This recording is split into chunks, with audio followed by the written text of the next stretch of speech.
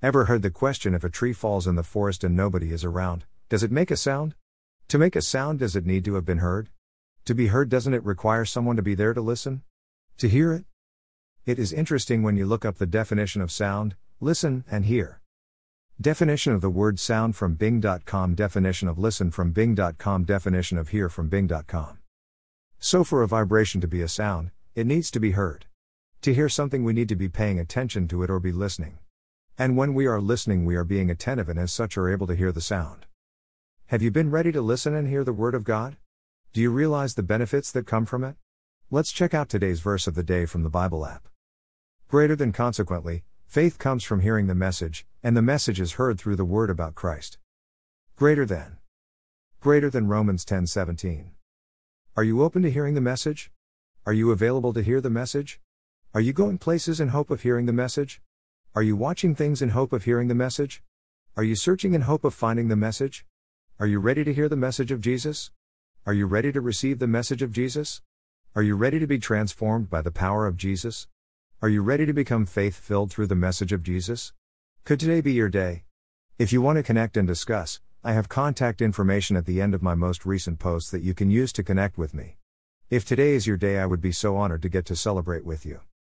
The 1-year daily insights with Zig Ziglar and Dr. Ike Reighard. For July 24th. Take a really good look. Memory verse of the day. Greater than this, they said, testing him, that they might have something of which to accuse him. But Jesus stooped down and wrote on the ground with his finger, as though he did not hear. So when they continued asking him, he raised himself up and said to them, He who is without sin among you, let him throw a stone at her first. Greater than. Greater than John 8:6-7. Points from the devotional. Ever been caught in a serious situation? Ever been a part of a serious situation? Ever been involved in a serious situation? Do you remember the drama of the situation? Do you remember the comedy of the situation? Imagine having been a part of what took place during today's verse of the day. Where would your mindset be about the situation? What would your expectation been, your response? Ever been used as an instrument to try and get someone else in trouble?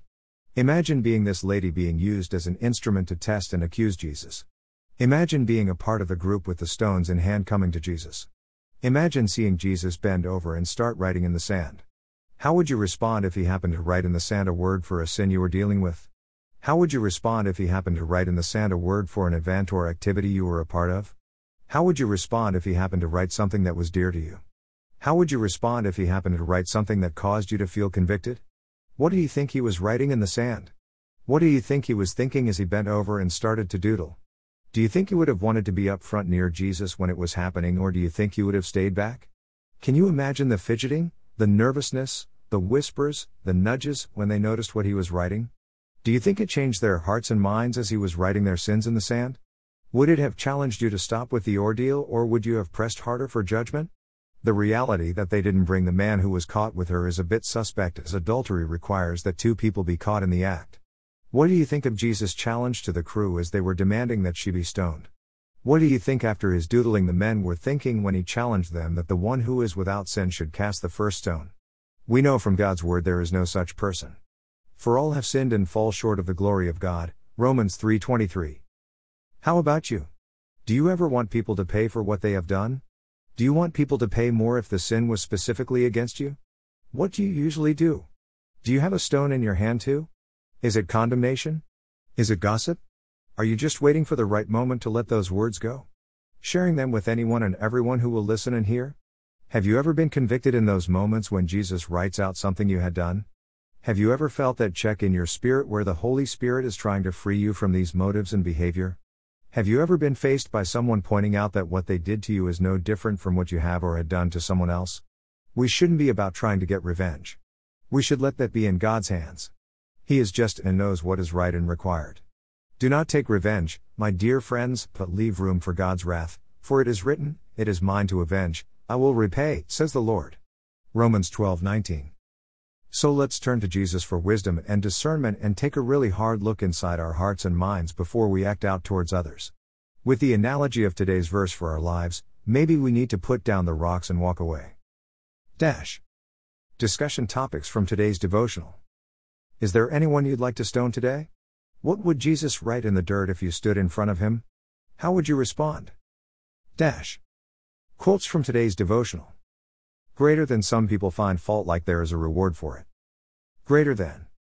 Greater than Zig Ziglar's Little Book of Quotes. Dash. Today's reading from Tanakh. Habakkuk 1, Sefaria.org, Habakkuk 2, Sefaria.org, Habakkuk 3, Sefaria.org. Dash. So where are you at today?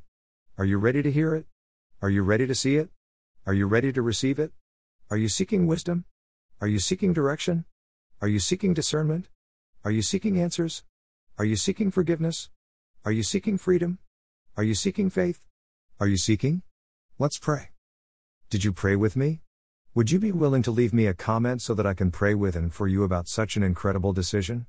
Or if you don't feel comfortable leaving a comment on my blog, why not email or text me instead? Dash.